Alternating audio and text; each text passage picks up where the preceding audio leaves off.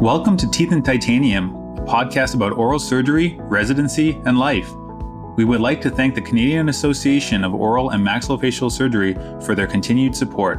All opinions expressed in this podcast by the hosts and their guests are solely their own and do not reflect the opinions of the CAOMS. This podcast is for informational and entertainment purposes only and should not be relied upon for surgical decision-making. Welcome everybody to episode 11 of Teeth and Titanium. Oscar, we're slowly rounding in on that annual episode, almost 1 year of the podcast. How are you doing? The streak continues. I know. I'm doing really well. How are you doing? I'm doing good. You know, you mentioned the streak. We've been able to do this every month without interruption. And although it's only once a month, I mean, you know, there's a lot of prep work that goes into it. We kind of have to coordinate our schedules to record if we get it edited. Obviously, our good friend Tony Shahadi kind of reviews the episodes. Make sure they're kosher for the greater audience. You know, we're not being too controversial. Yeah, exactly. So I do find, although it's once a month, it is a lot of work, but it's a good pace. Anything more than once a month would be too much. Yeah, and it's like you have to take into account this isn't the only thing we're doing, right? Like you have your fellowship that keeps you super busy, and I'm in the first couple of years of my practice, which also keeps me super busy. So it is time consuming, but it's fun, and it's nice that we've been able to get to where we are now. Exactly, and I think one thing that we're able to do is for some of the guests, even going forward, or if we know we have major time constraints coming up, or hopefully one day for, you know, travel and vacation and things like that. Oh, I can't wait. We can maybe pre-record an episode or maybe take a break. We'll see how things go. But for now, it's really nice doing this once a month. And I'm happy that we're almost at 1 year of the podcast.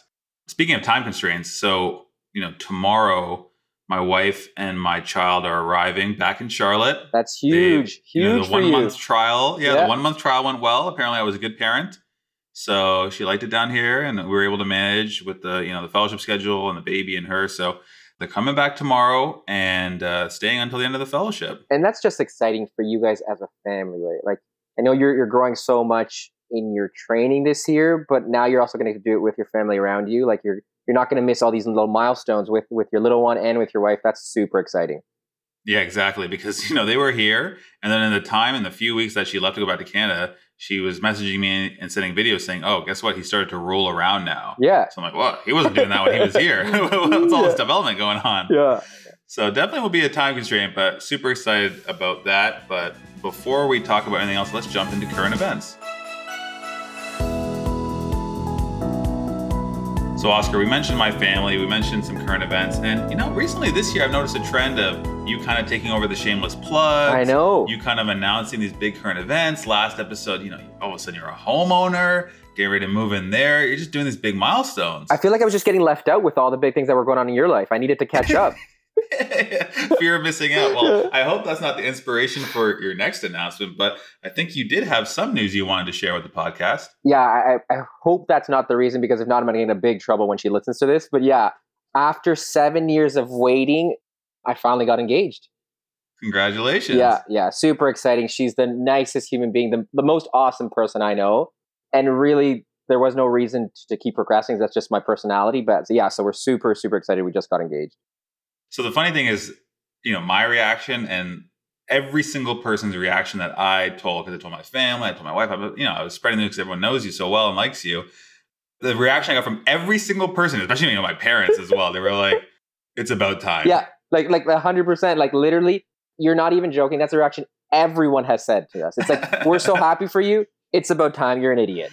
Yeah, exactly. But it's funny because, you know, obviously we've talked about this, and, you know, even when you started dating and then you're kind of saying, oh, you're getting more serious and you see this long term. And I had always said to you, oh, you know, well, when are you going to propose? When are you do this?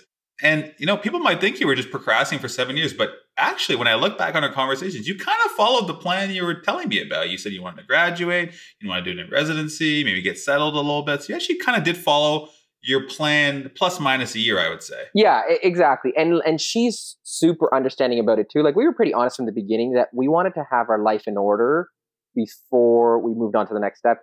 And honestly, me and Lexi have been pretty much married for 4, 5, 6 years. We've been living together for 5. So nothing really changes from our eye. But it is a big step in everybody else's. So we're excited about it. Yeah, that's super exciting. I guess your next fear of missing out moment will be, you know, our next podcast, maybe I'll have a baby in the background. And you'll be like, do I really want that in my life right now? Well, let's slow that one down a little bit. It took you 7 years to get here. Let's go one step at a time. Let's not go crazy.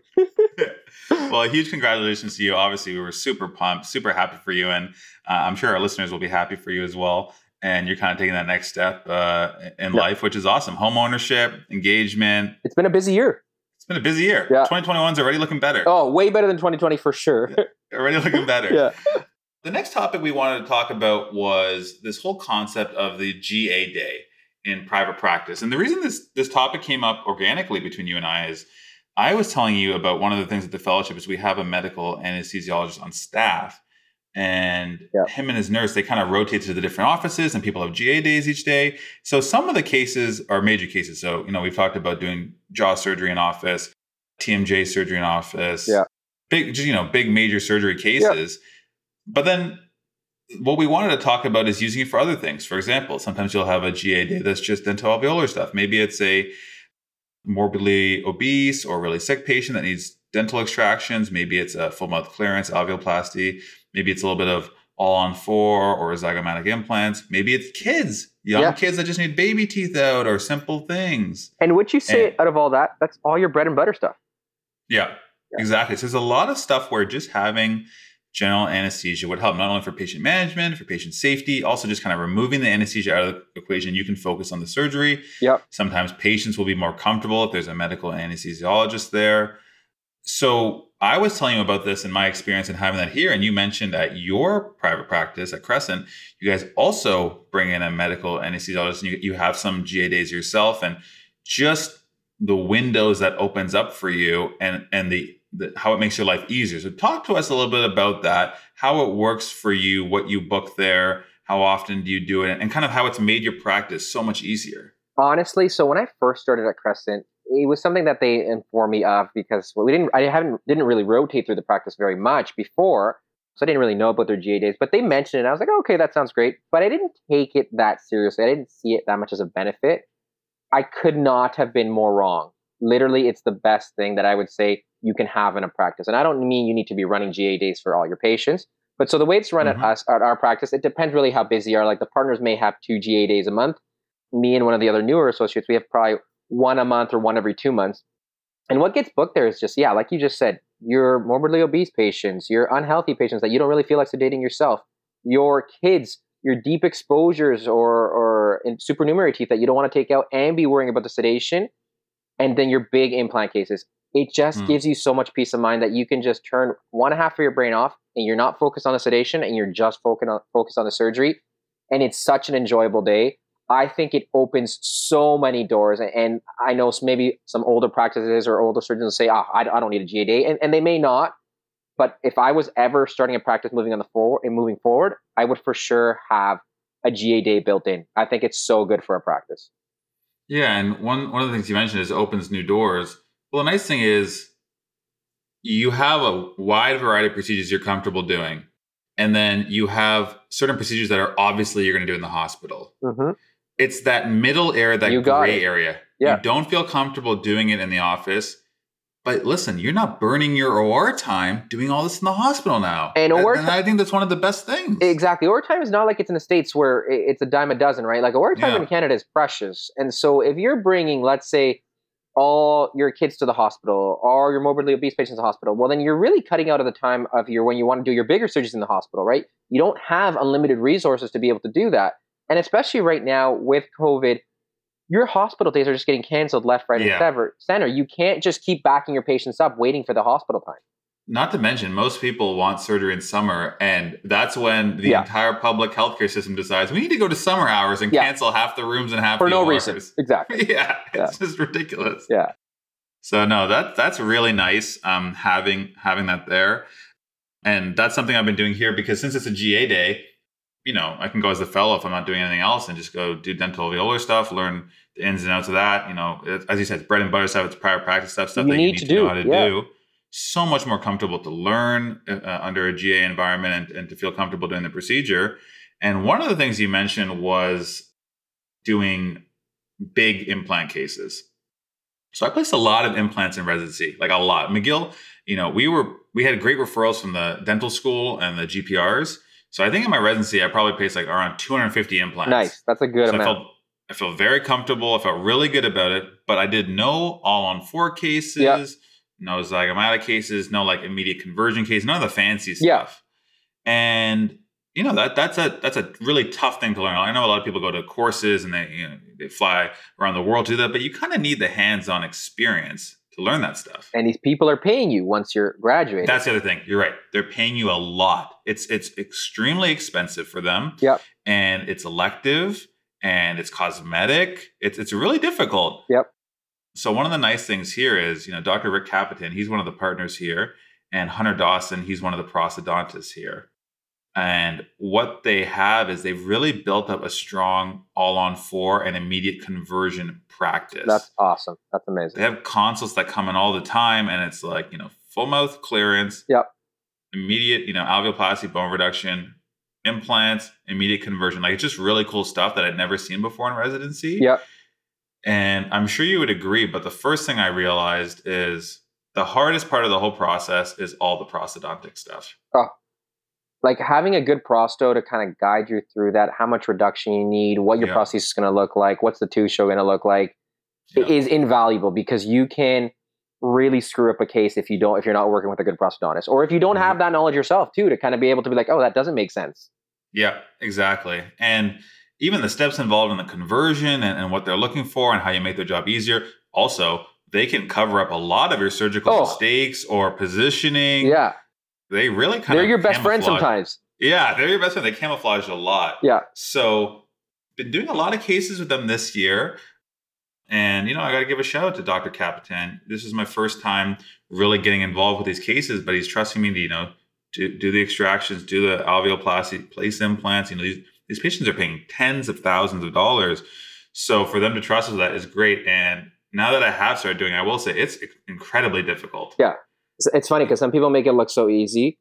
Like a bunch of our partners at our practice do it and do it a lot. Like they're seeing all-on-4s all the time. Yeah. At the beginning, I would stay in their ORs or like in their GA days, and I would watch them and I'd be like, wow, that doesn't look that hard. But when you really get to it, they're just making it look that easy. They make it look easy because if you think about it, especially now with technology and guides, you can have a bone reduction guide, an implant placement guide, guided drills. And it just makes it look like it's so smooth and easy, but it's not. And it's super bloody. It's like always messy. There's tons of blood and dust and bone dust and everything just flying over the place. You have to follow certain instruments and certain protocols. So that's been a good experience, but very difficult. And something I think that you can you can't do that without a GA day, because I've seen it done before with IV sedation, but it's a mess. Well, I was going to say, you can do it. It's just so much more comfortable with a GA day. Yeah. Like it really is. Yeah, it really is. You can take your time. It's way better for the patient. But yeah, I mean, I don't fault people because in Canada, OR time is so limited, and a lot of ORs you can't use on, private practice stuff like this. No. You can't bring your equipment in. You can't use the time for that. So you're kind of stuck doing the office, and you have to do it under like an IV sedation, a deep sedation most of the time, which is difficult. Yep. So awesome that you have that resource, and definitely something I am jealous of and something that I will definitely miss next year. The next update we wanted to give was just a quick update. We had mentioned in a previous podcast about the Dalhousie Medical Mini MBA that they're doing. This is, kind of inspired by educating physicians and dentists about finance. And, it's funny when you go through the stats, our number one most listened to episode of our podcast is our Common Sense Investing episode with Ben Felix. It's not surprising. Honestly, it's not surprising. Not surprising because I think it's a topic that people would love to learn more about. Yep. It involves money. Everyone cares loves about money. Everyone cares and loves about money. You're always going to get listeners for that. Yeah. So they were kind of inspired, and they've been doing basically a 6-week course on a variety of topics. So Ben Felix was one of their guests for the investing part, but then they had another guest for real estate. They had another guest for how much money are you going to make as a doctor, how to budget. Like, it's been really good. I've been tuning in every single week. And it's credit to them. It's available all for free online. If you want to check it out, it's www.medicalminimba.com. And they have recordings of all their lectures. You probably like this one. I watched the recent one on real estate. And it was amazing because I bet you probably know all this information now because you just went through it with your home. But his episode, he started off with a glossary of terms. And he just explains to you what a mortgage is, what is amortization, what is interest rate, how does your payments get affected? What is fixed rate, variable rate? These are all the terms you hear all the time. But you really don't know. you really don't know until you've gone through it. Yeah. You don't know, is this a good deal? Is this a bad deal? Should I do fixed? Should I do variable? What's a term? Yeah. What's all the stuff? How does this work? Oh, how much can I spend? What are the budget rules? What is home insurance? Things like that. He goes through it. I learned a ton. I really, really enjoyed it. I think for people that are still not as comfortable in the financial world and want to learn more about this type of stuff, I would definitely recommend checking out. I think it's a great resource, and I think it's awesome what these guys have done. No, that's really impressive for sure. And it is something that as you start making money, you can't just put your head in the ground and act like all I got to do is make money. No, you have to make your money work for you, and you have to be smart with it. Like, well, what's the point of just working? Like, you have to do something with it. Exactly. So definitely check that out. High recommend from us. The next thing we wanted to talk about was, we mentioned on a previous episode that we had the upcoming CRAOMS presentation, and I was, really, really fortunate enough to be invited to speak on behalf of Fellowship in the U.S. But I told you, I was excited for the talk because I wanted to listen to the other guests, and I wanted to learn from them. Because they're just ahead of you too, right? They were just ahead of me, and they're doing things that I want to do, and I want to learn from them. So really enjoyed the talk. I think it was incredibly well done. Shout out to Lara Boyo and Emily Archambault, the current and future CRAOMS presidents, for organizing a really great event. It was well attended. I think they got great feedback. I got some good feedback that people really liked the event, and I learned a ton about private practice associate, own your own private practice, different fellowship opportunities. So, and like you were one of the panel speakers. So imagine the residents that are just listening in. What's even better for them? Like, that's great. Yeah, and I'm a current fellow and I'm still learning all this stuff. Imagine if you're an R1 and you're learning this stuff from the get-go. That's huge. You're way ahead. So shout out to them. That was an awesome time. Really enjoyed that. And it's always nice. Normally we have our annual meeting and there's one lecture dedicated just to the residents, for the residents. And unfortunately, because the meeting was canceled, we didn't get that this year. So this was a nice substitute and a really nice event, I thought. Yeah. The next thing I want to talk about was, speaking of a previous guest, we had Mark Engelstad on the podcast in December. By the way, just as a side note, second most listened to episode ever, Mark Engelstad. Also not surprising. Not surprising. Great guest. Probably, spread word of mouth that everyone wanted to listen to him and the interview. And mandible fractures. People got to deal with this stuff. This is private practice bread and butter stuff. Just like money. You got to deal with it. You got to deal with it. Exactly. So people love that episode. And he had mentioned one of his big tips, those 10 key points was, 2 fractured mandibles or double fractured mandibles are more than twice as complicated as a single fracture. And I had to do a mandible fracture that had 3 fractures. It was a right angle, left parasymphysis, and left subcondylar. And let me just say, I was channeling my Mark Engelstad and I was thinking about it because it was way harder than 3 times. Like those individual fractures one at a time. It was beating you up. It was beating me up and it was really difficult. Yeah. And it's what he said. The mandible, if it has multiple fractures, it can torque. It can pivot. Turn, it can rotate. It can pivot. Yeah. And you look at it and you're like, wow, it looks great. But in another axis, it might not be. And it's just, it was a mess. It was really difficult. It was really humbling. But mandible fractures, I thought, I was pretty much good to go now. But it was a humbling experience. And so that's good to see, right? Because, it's almost like mandible fractures can be like a security blanket where you're like, I got this. It's not a big deal. But then you get one that shows you, what? They can be tough. Like, it's not just a mandible fracture. Exactly. No, I totally agree. Not something to take for granted. Even as we said, you said humblectomy. You always call it with wisdom teeth sometimes. Sometimes they break your back. Yeah. And that leads us into our next topic, which was something I want to talk to you about, Wisdom Teeth Day in private practice in the fellowship. So in January and February, I mentioned I was a little bit of a slower time. So when a couple of days were off, they wanted to do this thing where they would schedule a day and it would just be nothing but wisdom teeth consults. That's so good for you, man. Another day would be nothing but wisdom teeth surgeries. Yeah. And I remember I was thrilled with the idea because, the bread and butter, you can, no matter how well trained you are, no matter where you're working, academics, private practice, fellowship, not fellowship, big cases, hospital, headache, wisdom teeth keeps the lights on. It pays the bills. It's your basic thing. So getting more practice at that, I was totally okay with and really excited. But I was laughing with you because I did this day of doing wisdom teeth, and we talked previously about how, in residency, I'm not doing 6 to 8 sets of wisdom teeth a day. Yeah. So I did this one time of wisdom teeth, and I couldn't feel my back, and my body was going into spasm, and I was on the end of case number 2.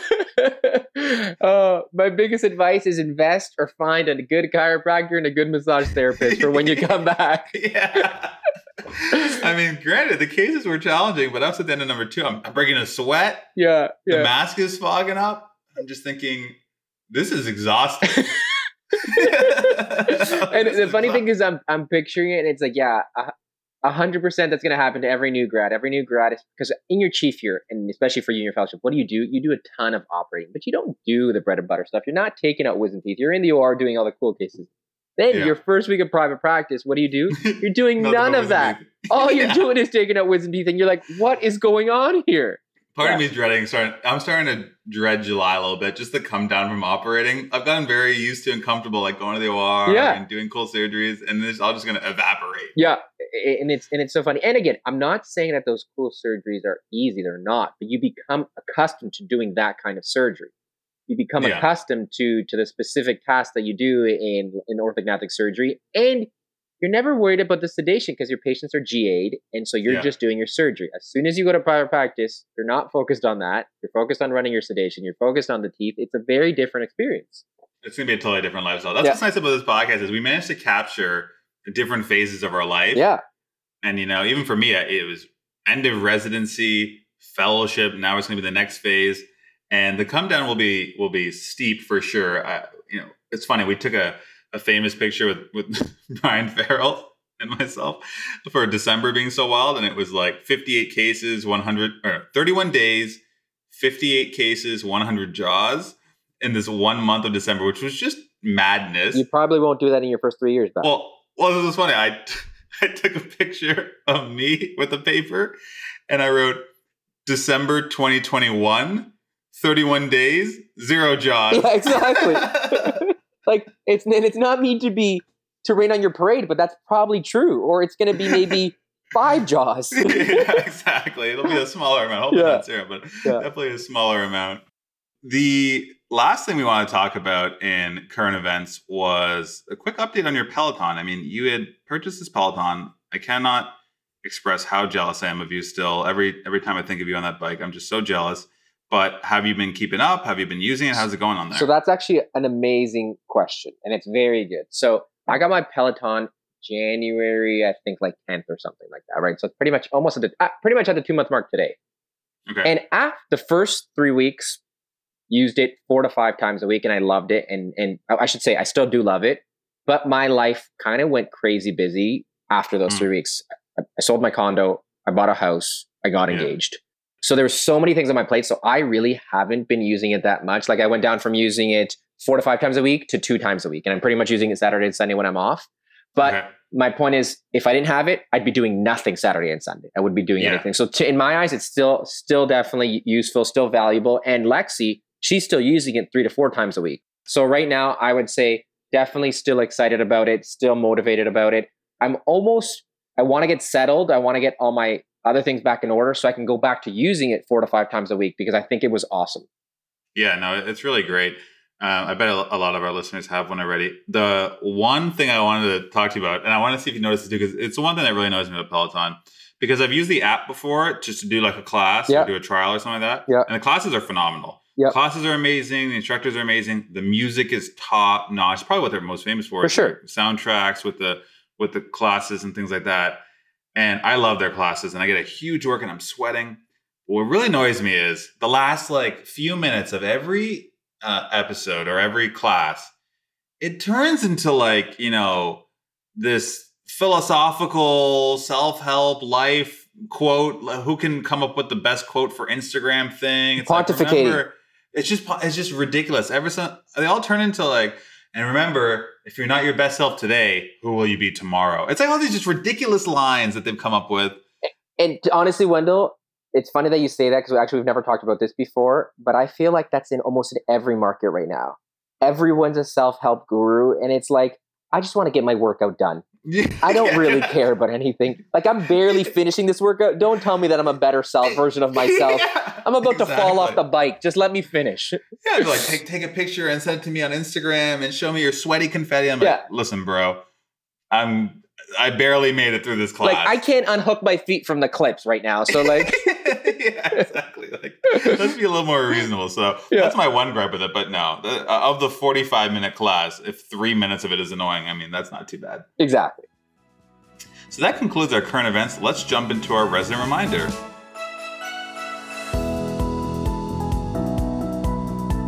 Okay, Oscar, so for this resident reminder section, we want to tackle kind of a big topic, but a very important topic.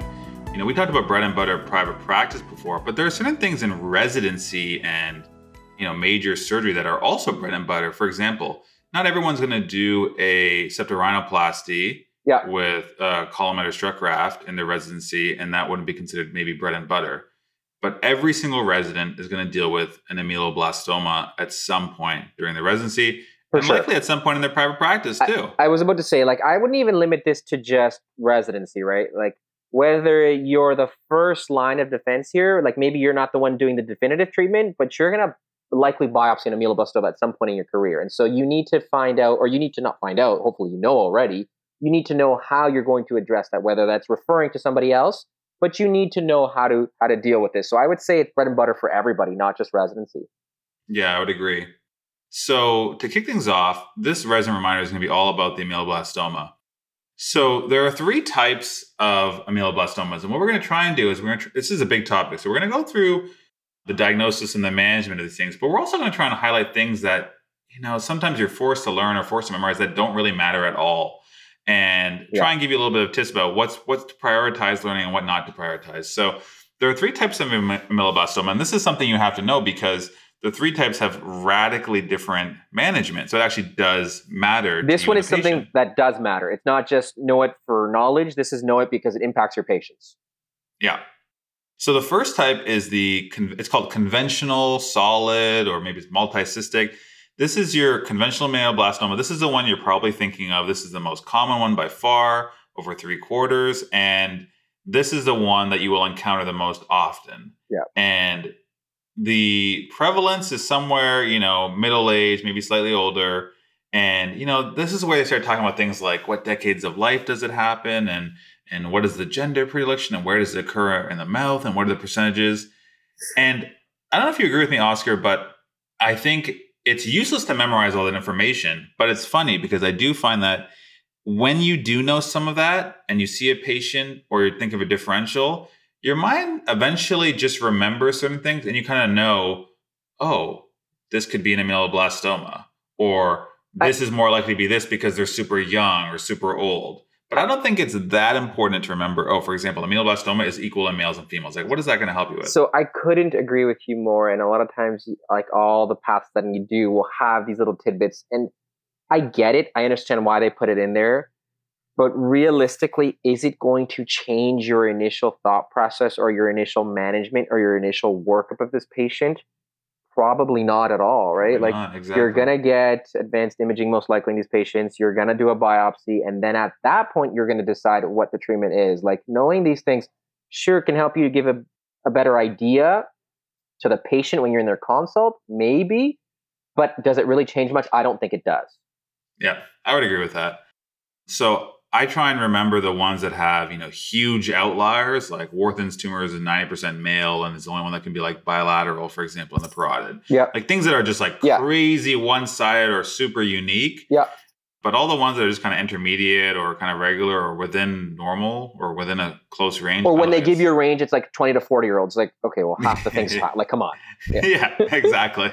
So, they also say things like it's most common in the mandible. But even if you saw one in the maxilla, you're going to say, oh, this can't be ameloblastoma because what does that get you? In the mandible. Exactly. Yeah, exactly. So one thing that's really important is to know that a lot of times this is an asymptomatic presentation. So a painless swelling or expansion of the jaw. And that paresthesia of the inferior alar nerve, for example, is uncommon. And this applies to pretty much almost all benign conditions in the sense that they usually are nerve sparing, meaning they may compress the nerve, they may displace the nerve, but usually the patient isn't complaining about pain or paresthesia. Yeah. If they're complaining about altered sensation and paresthesia, you got to instantly think this is something malignant and you got to be way, way more worried than if they have no nerve symptoms at all. So that's something to keep in mind. Now, one thing you'll think about when you see this on a radiograph is a lot of times the first time you'll see this on a pan. Whenever you're thinking of radiolucency, for example, in the mandible with the pen, you got to think of your basics first, and you got to line them up. And this is something you have to memorize and have to know because it's what you're going to see. So you're going to think, okay, dentigerous cyst, is there an impacted tooth? Is it around the crown? Could it be an OKC? Could it be an ameloblastoma? Could it be a myxoma? And usually you should have these 4 to 5 things like right off the bat. Yeah, exactly. Yeah, bam, bam, bam. Because it's almost always going to be those, and that's the most common things. Yep. But they'll classically describe this on the radiograph as soap bubble appearance, honeycomb appearance, things like that. It just looks like this really big radiolucent tumor in the jaw that's kind of expanding and displacing things. And it looks quite frightening sometimes if they get very large. And because again, this can expand a lot. Even, like, you're right. And even with this, like the saying, the typical appearance, again, I understand that it's important to know, but don't turn your brain off if it doesn't look like that. It's like, okay, It can still easily be that. It doesn't have to look like that. Yeah. Now, speaking of turning your brain off, for histology, there's all these 6 different types, completely useless in my mind. For an ameloblastoma, I'm not saying histology is useless. I'm saying you're going to treat them all the same. Yep. Who cares if it was desmoplastic versus basal cell versus adenomatous? Come on. Just I would skip the whole different types of histology, as the management is always the same. So the big thing you need to know about ameloblastoma is that it infiltrates in cancellous bone past the periphery of the lesion before resorption becomes evident. Which is really important there. Really important. So when you're looking at your pen and you're seeing this soap bubble, this radiolucency, the infiltration is past that because it hasn't resorbed enough to show up on your radiograph. Now, on a CT scan, and as Oscar mentioned, you're getting advanced imaging, it does delineate the extent a lot better, but that's something to be careful. So that eventually leads to your management and how you prevent recurrence because of that phenomenon. So what was your typical management, Oscar, and what were you guys doing at U of T when you guys saw ameloblastomas? So our typical management for ameloblastoma was like if it was biopsied and it was one of these multicystic ameloblastomas, it was a resection with a 1 centimeter margin was ours. Okay, yeah, same for us. So when you're mapping out, you got to look at the diameter or the width of the lesion. You got to add a centimeter on each side, and you got to think, got a defect there. How am I going to repair this defect? Like residents also going to think a centimeter isn't small on each side. Like that's pretty big. It's pretty big. And some people say 1 to 1.5 centimeters. I think it depends on your institution and how conservative. I think 1 to 1.5 was more when they only had, for example, plain film imaging because you really didn't want to underestimate the extent. For sure. Now that we have CT scanning and pretty accurate, guides or just, even just measuring with a CT scan, I think 1 centimeter is fine. And that's kind of what we used as well. Yeah. So that is the conventional or solid or multicystic ameloblastoma. That's the most common one you're going to see. You got to know that. You're going to treat it for sure. And it's really, really important to know. That's the one that most dental students even know about. A lot of dental students don't even realize that there are 2 other ones. Yeah, exactly. Maybe some residents listening don't even realize that there's 2 other ones. Yeah. So the next one is called the unicystic ameloblastoma. So now this is more often in younger patients. And once again, we don't want you to memorize all these things, but even for me in my brain, I just kind of remember just from studying this all the time that unicystic was in younger patients. So when you do see a younger patient, you're thinking, this could be a unicystic ameloblastoma. It's more common in the younger patient. And it's something that you're a little bit more worried about when you're seeing a younger patient with this radiolucency in the posterior mandible, for example. And this is funny where it's like we just made fun of knowing ages. And this is where it's like it actually kind of does help. It kind of does help, for this one. Exactly. So I think our message is not ignore all ages, genders, locations completely, but there are certain ones that really help. AOT, upper impacted canine, maxilla. It's just the way it is. Everyone knows that. So it does help sometimes for sure. So, and ironically, for unicystic ameloblastoma, the histopathology is actually incredibly important. So we kind of sound like we're all over the place here, but we're trying to give you the key points that you need to know because the unicystic ameloblastoma, there's 3 histopathologic variants and the treatment does change based on it. So the first one is luminal. Basically the 3 are luminal, intraluminal, and mural. And the way you think of this is, you have a cyst and you have the wall and you have the lumen inside. And luminal means the ameloblastoma component and the epithelium is kind of in the luminal side. Yep. It's confined to the luminal surface of that cyst. For intraluminal, it's projecting, but it's projecting into the lumen, so towards the center. And the reason this matters so much is, if you think about a management, if you have a cyst and the tumor is inside, well, you don't care about what's inside. You're kind of happy. You're kind of happy. If you enucleate and curettage and get all that cyst lining out, you've gotten everything out. Yep. The last type is called mural, meaning it's infiltrating into the walls. And the problem with that one is because it's going through the walls, hey, maybe it went past the cyst wall like we talked about before. Exactly. And you may have bought yourself a resection again. Now, with this mural, this is a controversial one because some people say you can just do an enucleation curettage. How much of it is really past the wall? Wait for a recurrence. Some people say, no, you should resect right away. I didn't see many of these, but we kind of treated it, if it was mural and it was, especially transmural going across the whole wall, we would treat it similar to a conventional one and do a resection. How did you guys approach that? That's funny that you say that because I was just thinking of that. I don't think I saw any mural blastomas. And then I was, as we were talking, I'm like, how would I have treated this? And because, again, you have to think this is likely, or not likely, but more likely going to happen in a younger population. Yeah. Are you going to jump just to resection to it? Or are you going to wait and be like, okay, you know what? I'm going to treat this as a curettage and let's see if it comes back. That is a tough question in that case. Yeah, exactly. So that's something to keep in mind with the mural one. Some people will treat it like a conventional. Some people will still be a little more conservative.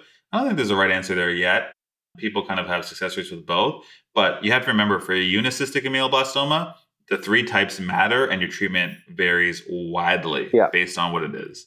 Our last type of ameloblastoma, the 3rd type, is called the peripheral ameloblastoma. This is something I've never seen. I don't know if you've ever seen a case. I've actually never seen one. I've seen 2. You've seen 2? Okay. Yeah, good. But still very low, right? Like between both of us. Yeah. Yeah. Very, very low. And it's usually a painless, non-ulcerated, sessile or pedunculated gingival mass. This is the weird one because it's peripheral. It's on the gingiva.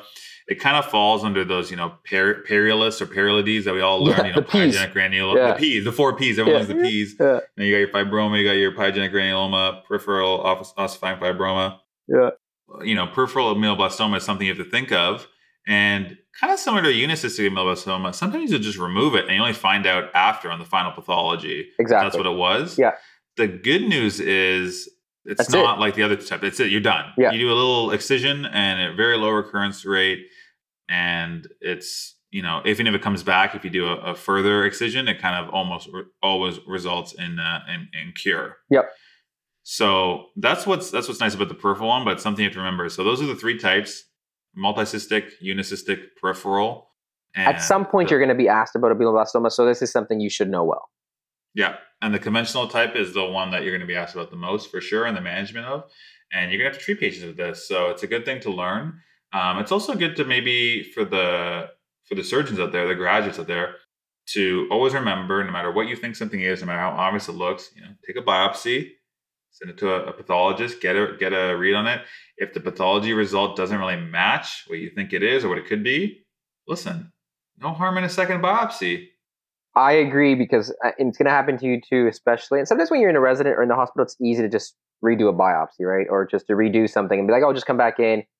In private practice, don't be scared to redo a biopsy because sometimes you'll take a sample and you're like, this is this for sure. And the report comes back and it's like, that doesn't match. Or that's way more benign than what I think this is. I'm going to bring you back for another biopsy. Exactly. Yeah. And you got to think, if you get the report and it just doesn't match what you think, that's a red flag going off in your brain. That red flag is going off for a reason. Yeah. It's all your previous experience, your previous knowledge, all your studying saying, 100%. Listen, I don't know what's going on, but something seems wrong. Something's up. You can talk to the pathologist. Sometimes the pathologist also can do different cuts and do a second reading or refer to maybe a more experienced oral pathologist and get kind of a second opinion. And then if you explain to the patient that, listen, this is what the result came back. I feel more comfortable if we did a second sample just to make absolutely sure, because the management will range completely differently based on what the biopsy is. People are going to understand that. They're going to be happy that you're being following up. Thorough. Yeah, 100%. Yeah, so don't be afraid of that. And if you are doing biopsies and you're getting these results, also good to know, which oral surgeons in your local area, if you're not treating that yourself, who kind of does that a lot? Who can you refer to? Always nice to refer to other oral surgeons and keep it kind of within the specialty, whether it's benign pathology, malignant pathology. It's nice to keep that network going and kind of refer to colleagues that do specialize in that or do treat that. And then are going to do good work for your patients. That's great. Yeah, exactly. So that concludes our resident reminder. We hope you really enjoyed it. That was kind of a big topic, but an extremely important one and something that we definitely wanted to mention at some point. So that's the ameloblastoma. And let's move on to our next topic, which is Journal Club.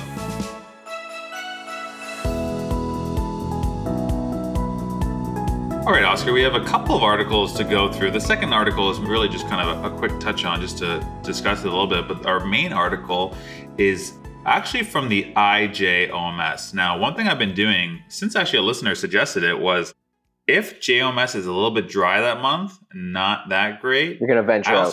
I kind of ventured a little bit and check out some of the other journals. Yeah. And IJOMS just happened to have a publication that was related to an exact topic I wanted to discuss with you, and something that I'm actually trying to figure out myself right now as a person that's going to be going into practice and making all these decisions and having to make some decisions right now. Yep. And the article is entitled Effects of Throw Packs During Orthognathic Surgery, a Double-Blind Randomized Controlled Clinical Trial. This was published in the IJOMS, March 2021, by Ferro et al. Pre-screening. It's an oral surgeon and anesthesia team from Brazil. We like the collaboration. We like the fact that oral surgery is anesthesia. International from Brazil. They do a lot of orthognathic there, so I like it. Oh, they do? Oh, okay, you would know. You're the Uruguayan here. You kind of know the South American connection. So they do a ton in Brazil? Yeah, they do. Oh, wow. Okay, that's good to know. Yeah. So great experience from Brazil then. And what I really liked is it's a double-blind randomized controlled clinical trial. Now, I was interested to see, how is that possible? Because, some trials are just not possible to be double-blinded. But I was like, let's see how this goes. Yeah, I didn't really get that at the beginning either.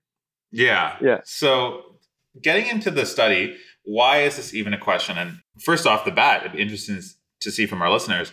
Some of you are thinking, you always use a throw pack. Mm-hmm. Some of you are thinking, I never use a throw pack. Mm-hmm. Some of you are thinking, I use a throw pack for certain things. And I think those are the three camps. Never use it, always use it, or certain surgeries. For example, some people say during a trauma, there's little screws, little tiny things, wires that can get dislodged and they can swallow. Maybe some people will say only during, a full mouth clearance, tons of little bits of teeth, things can fall back and they can aspirate. So some people use it for different procedures. So we'll start off the bat with saying, Oscar, do you use a throw pack?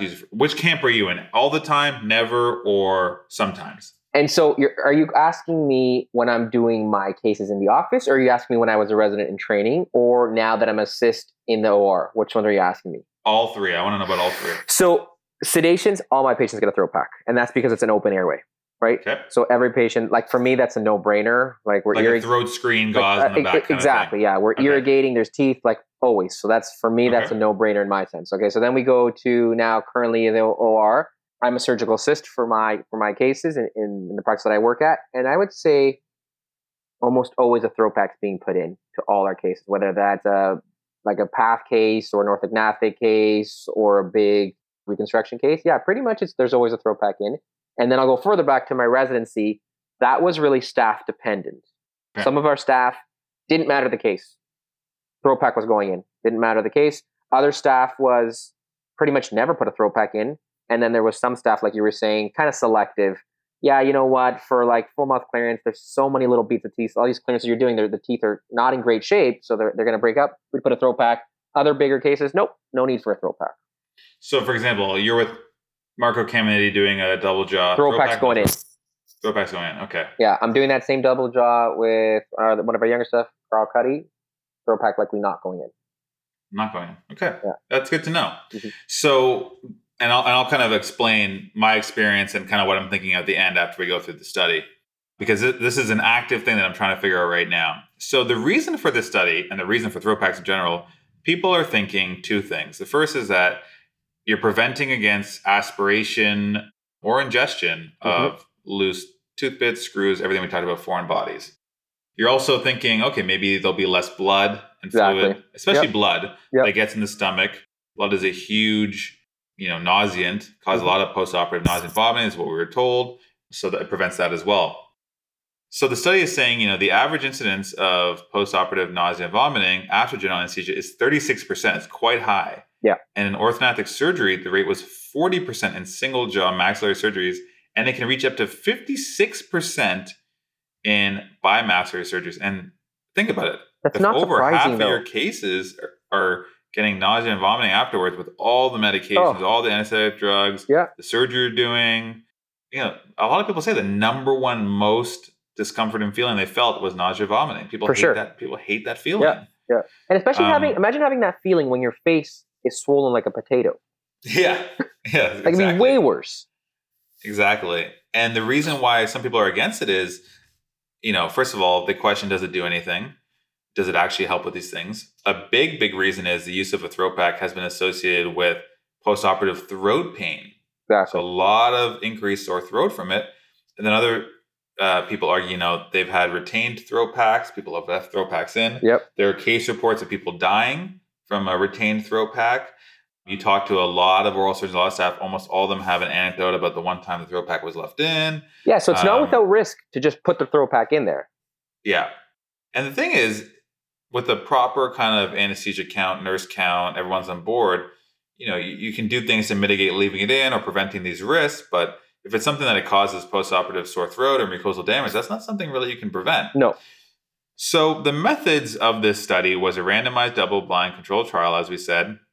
The inclusion criteria was they wanted healthy ASA 1 or 2, ages 8 to 16 years, and they're having jaw surgery. And they excluded some patients that had a previous history of postoperative nausea and vomiting. Which is good. Which is good. Different kind of metabolic and health concerns that maybe, lead to having increased risk of nausea and vomiting. If there was multiple attempts at a nasoendotracheal intubation with multiple operators, multiple techniques, maybe they're thinking that's going to be a little more bloody. It's kind of a confounding variable. They'll get rid of that.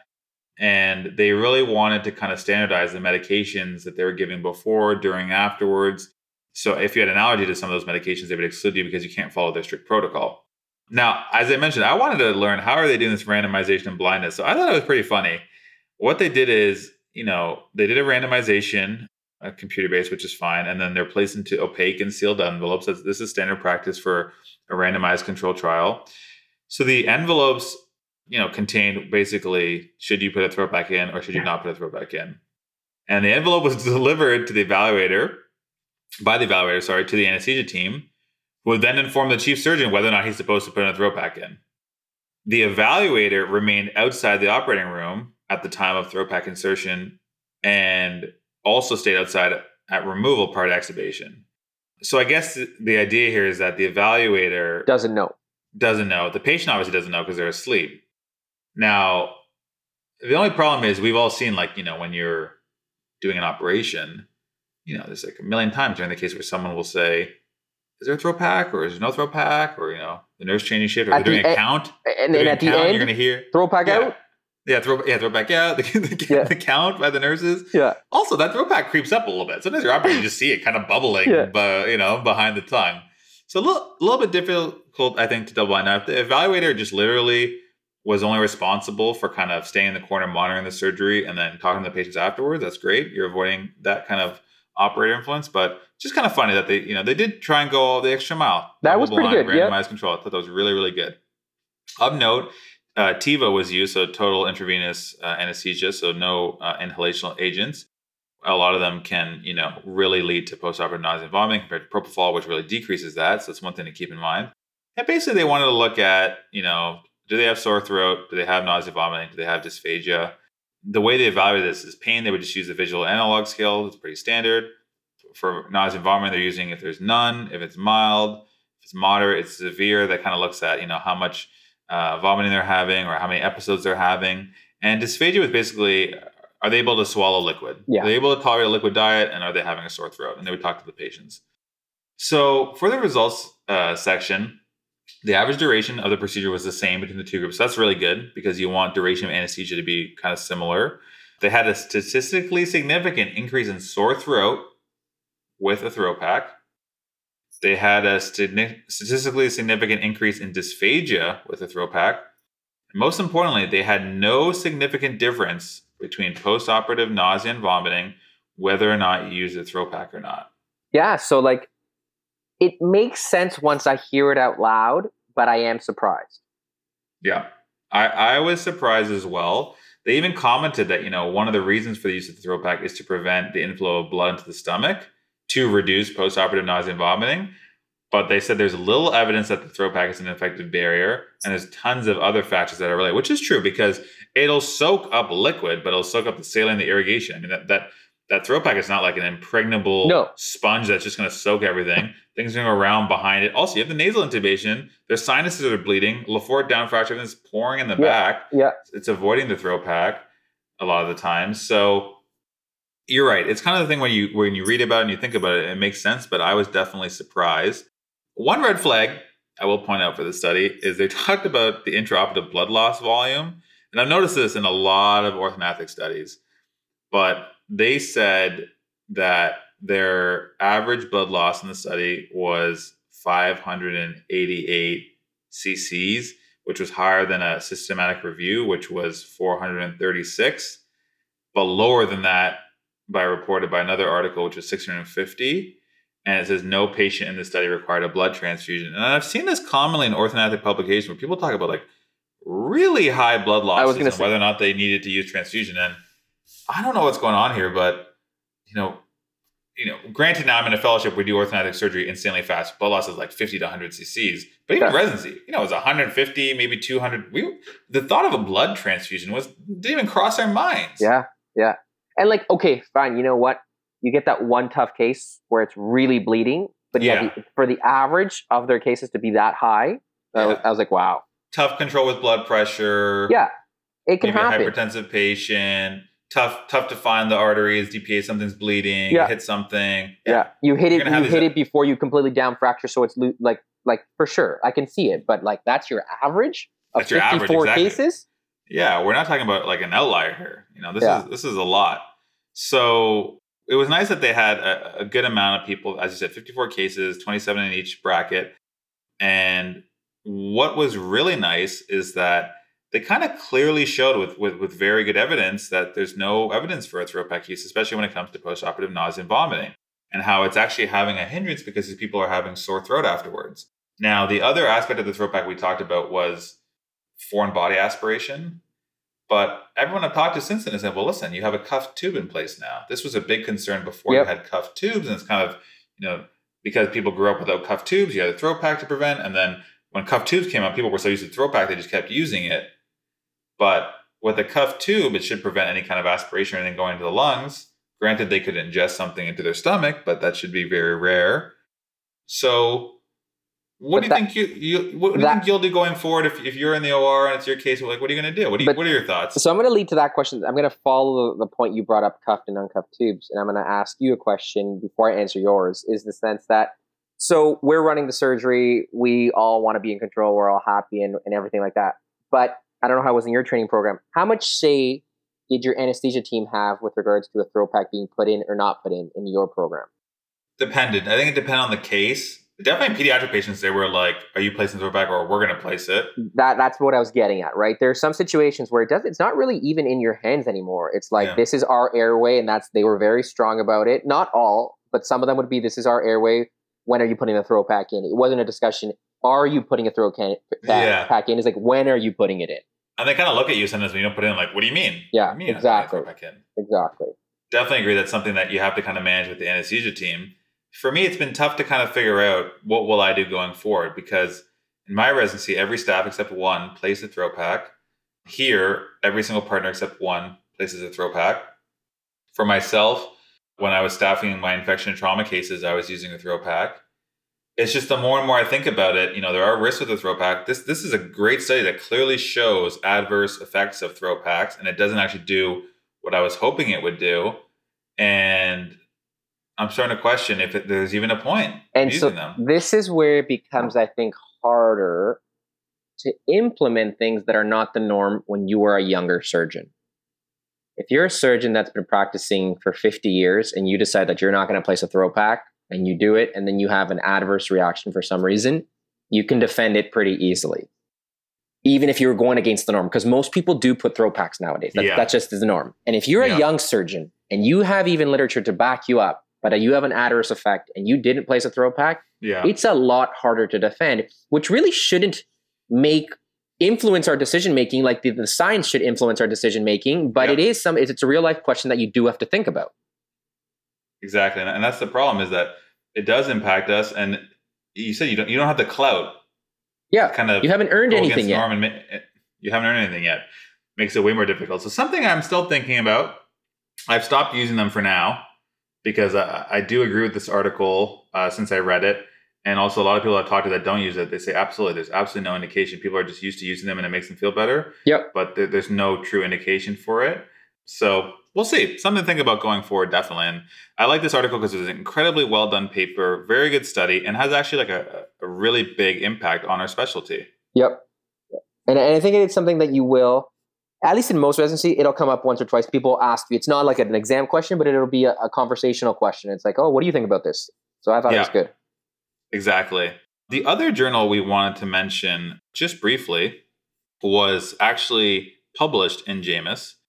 And this article is entitled The Predictive Hold Technique, a Technical Note, and it's by Kwesi et al. We just want to touch on this really briefly for a couple of reasons. The first of all is, for those not familiar, a technical note is an article that's really not so much a scientific study to evaluate, data and different case series or double-blind trials. It's really just a way of saying we've invented something, or this is something we do. It's presenting something. Presenting something. Yeah. And they're really nice because it's usually, there's strict criteria. It's not like these bozo, conferences where people just come up with something insane and they're just telling you what they do in their private practice and it works great in their hands and, they have all this anecdotal stuff. This is people coming up with like pretty innovative stuff and trying something new. And they're trying to publish it to be like, I think this could help you in your practice too. Yeah. They're not saying you have to do this, but they're like, you may be able to use this. You may be able to use this, yeah. And I really like these technical notes because they're usually kind of technology-based or kind of innovative. I don't know. I always really like them. This is the first one we've had on this show.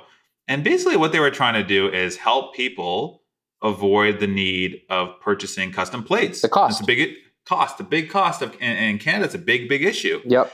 And all they did was kind of say is, listen, the big advantage of custom plates is that obviously they're custom. So when you do your resection, for example, and you have your mandible in two pieces and it's in a new spot, you can put that recon plate on and it kind of clicks in place, where it needs to go. But a huge advantage is the predictive holes, meaning the holes you drill for your surgical guide and your resection guide are the exact same holes that you will then use to fixate your recon plate. Yep. And what they've done is they've just shown a case and kind of explained how you can do the exact same thing with a standard recon plate that you just bend to a stereolithographic model. So they're saying you can 3D print, the mandible with the resection, you can bend your recon plate. And then when you build your cutting guides, just make sure some of the holes for the cutting guides are the same. Yeah. Exactly. As your recon plate. So I really like this article. I thought it was like an innovative way to really help with the burden of cost. What did you think, Oscar? Especially because we're not in like the free market in the States where everyone can get a custom plate. I think it's actually really valuable. In my practice, am I planning on doing anything like this? Because am I doing any fibulas? No, that's not. I'm not going to be an academic. I'm not going to be in these institutions. But for someone like the surgeons who are doing this at our hospitals, I think it might be a way where they can get the predictability without having to have the cost for, let's say, every case. Yes, the really tough ones, you're still going to go for VSP because they even admit here it's not going to replace it. But for, let's say, slightly easier cases or for more straightforward ones, this may be a great tool to use. Yeah, I immediately forwarded it to my staff at McGill because we have the 3D printing lab there. We're doing in-house VSP, but we were never doing predictive holes for a recon plate. So although we'd have our cutting guides, it would never be fixated with a predictive hole and then use that for the recon plate. It was more like, here's our cutting guide, here's our resection. Let's put the pre-bent recon plate and hope it kind of fits really well. Or we'll probably have to tweak it a little bit. Yeah. So I instantly saying this could be a game changer. And then I know at U of T, they're also building a 3D lab and trying to do more of this stuff as well. So I think it's really nice for Canadian surgeons that are in this space. I get for a lot of people, this is like totally irrelevant. You're not going to need to do this stuff. But a good technical note, we wanted to introduce that kind of paper to the podcast and say, if you are into that kind of like 3D printing and cutting guides and maybe resections and that, definitely check out this article. It's a really, really good one. Yeah, I agree completely with that. And it's kind of funny. It's like you use a marking pen, clear rope, and here you go. Yeah, this like the wax makes your return. Yeah, this was like the Dollarama version of a VSP plate. Yeah, exactly. But it passed our pre-screening because it was a technical note. We wanted to talk about that for the first time. Yeah, and it's an oral surgeon, Cook County, Chicago, big program. It was nice. Shout out to them, and I really like that. I really like the people doing that. That concludes our journal club, and now let's move on to our final segment, recommendations.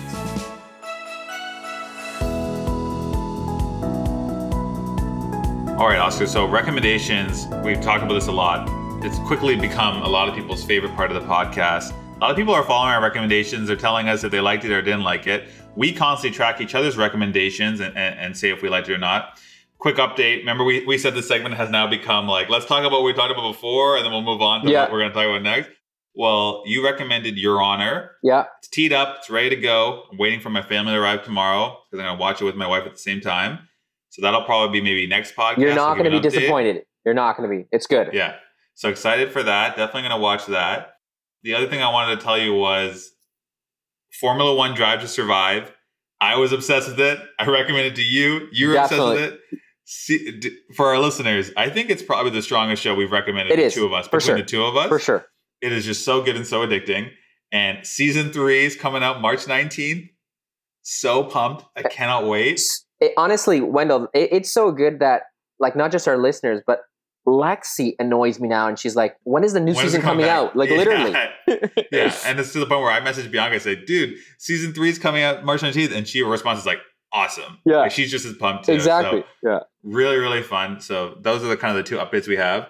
My recommendations, have been on the things I'm trying to catch up on and get more up to speed on from back in the day. This, ironically, followed that theme, but was unintentional. I had another person recommend and play, we were actually watching together, Basic Instinct, the movie. I don't know, have you ever seen this movie, I haven't Basic seen it. Instinct? No. Have you heard of it? I have, and like, it's a name where you're like, oh, I've heard this before, but I have no idea what it's about. Exactly. It's from 1992. I'd heard of it. You always hear Basic Instinct. It's with Sharon Stone, Michael Douglas. It's crazy watching because they're like super young. I never watched this movie. It is phenomenal. Oh, okay. It is just phenomenal. It's like a thriller, murder mystery kind of thing. It's just absolutely phenomenal. Now, there's a couple of reasons why. The first thing is Michael Douglas is a solid actor. Yeah. And this is him early in his career, but he's a solid actor. He's usually always good in all his movies. Sharon Stone is not only phenomenal in this movie, but for people that have seen the movie, like she, at the time, she came out as a total, not only like sex symbol, but kind of like, just like an icon, like a goddess kind of thing. Because she was just so enthralling in this movie, so seductive, so attractive. And that was part of her kind of femme fatale type of character she's in this movie. It's just a phenomenal movie. So worth no watching. Spoilers. Oh, hard recommend. No spoilers, obviously. I'm sure most of our audience have always watched it, but the people I was watching with, their all comment was, man, I haven't seen this movie in like 20 years and it's still just as good. And I was like, I've never seen it ever. And it's amazing. Okay. So that's a definite recommend. Oscar, you have to watch this movie and we have to talk about this. Okay, I'm going to watch it before we have to film next time. Yeah, 100%. Yeah, it's hard recommend. And for those, this is not a spoiler, but for those that have watched it, there is that one famous scene that everyone that's seen the movie remembers. And yeah, it was quite surprising is all I'm going to say, that one scene. And Oscar, you'll know what I'm talking about when you watch the movie. You'll know. I'll see you next time what it is. Okay. Like I told you, my last month has been insane. So really, I haven't been watching much TV at all. You've been watching like the Home Improvement channel. Like literally, like I've been on House Sigma every day being like what's the resale value in the area that I just bought? Like that's all I've been doing realistically, or looking up contractors and been on the phone with banks and emailing banks about mortgages left, right, and center. So yeah, in terms of TV viewing, I haven't done anything. My more recommendation here will be, if you guys are in the process, which you're probably going to be next year, in the process of buying a house, make sure that you either do get, like, you shop around for your mortgage rates, that you work hard to get your best rate. Don't just go to a bank because you've been working with that bank and just be like, oh, I'm going to trust them, because that's not really how it is. Like, make sure that yes, you need the mortgage, but you're giving the bank business. So make sure you're getting something out of it. That would be my recommendation right now, because it is so important. If not, like the first time, like when I got my condo, it was just like, oh, we're just going to go with this. And it was so naive. And I'm like, wow, I probably could have got the better rate or so many more incentives another way. Yeah, that's a great point, because I would have thought you have a long-standing relation with your bank. Keep it simple. It's all in the same kind of thing. That is kind of the tendency. And it's not that that's useless. That bank might get you the best rate, but if you don't present any counters to them, they're going to give you their first rate, which may not be their best rate. Yeah, that's a great tip, and could save thousands, hundreds of thousands of dollars in the long term. 100%. And another thing I will give recommendation, it's more like, obviously the people who are older and have practices already know this, but the people who are graduating, this is a one time where you should use your professional designation to your advantage. Okay. Like, you will get kind of preferred rates at banks. Like, tell them everything about yourself, and I think it is useful for that. Yeah, no, that's a good idea. And we're not a credit risk, for No. when it comes to mortgage or practice. Like, they love dentists, they love oral surgeons. We're one of the highest credit scores, so I definitely think you should use that to your advantage. And little percents here and then in negotiations and uncomfortable conversations now saves you tons of money in the future. Tons, and so that's good that you say that. The other recommendation will be is, it's not haggling, but don't be afraid or don't be embarrassed to try to get what's best for yourself. Yeah. No, I like that. That's really good. Some little life advice from you going through this whole process. Hopefully, eventually you'll be a little more settled. You can start just crushing TV shows like you normally do. Like you said, March 21st, it's starting. No, March 19th. Oh, March 19th. I'm in my new house the 17th, so that's perfect. Perfect. Yeah, get the TV screen ready to go. March 19th. Yeah. We're just going to blitz through the whole season probably. We're definitely going to be discussing that on the next episode. So something to look forward to. That wraps up this episode of Teeth and Titanium. Thank you so much to our loyal listeners and for all of you for tuning in. If you want to get in contact with us, you can send us some feedback, recommend a guest, ask to come on the show, give us a recommendation, whatever you want to do. We always love hearing from you. Our email is teethandtitaniumomfs@gmail.com. Thanks again for listening. Oscar, it was great talking with you. Yeah, and we'll see you next month.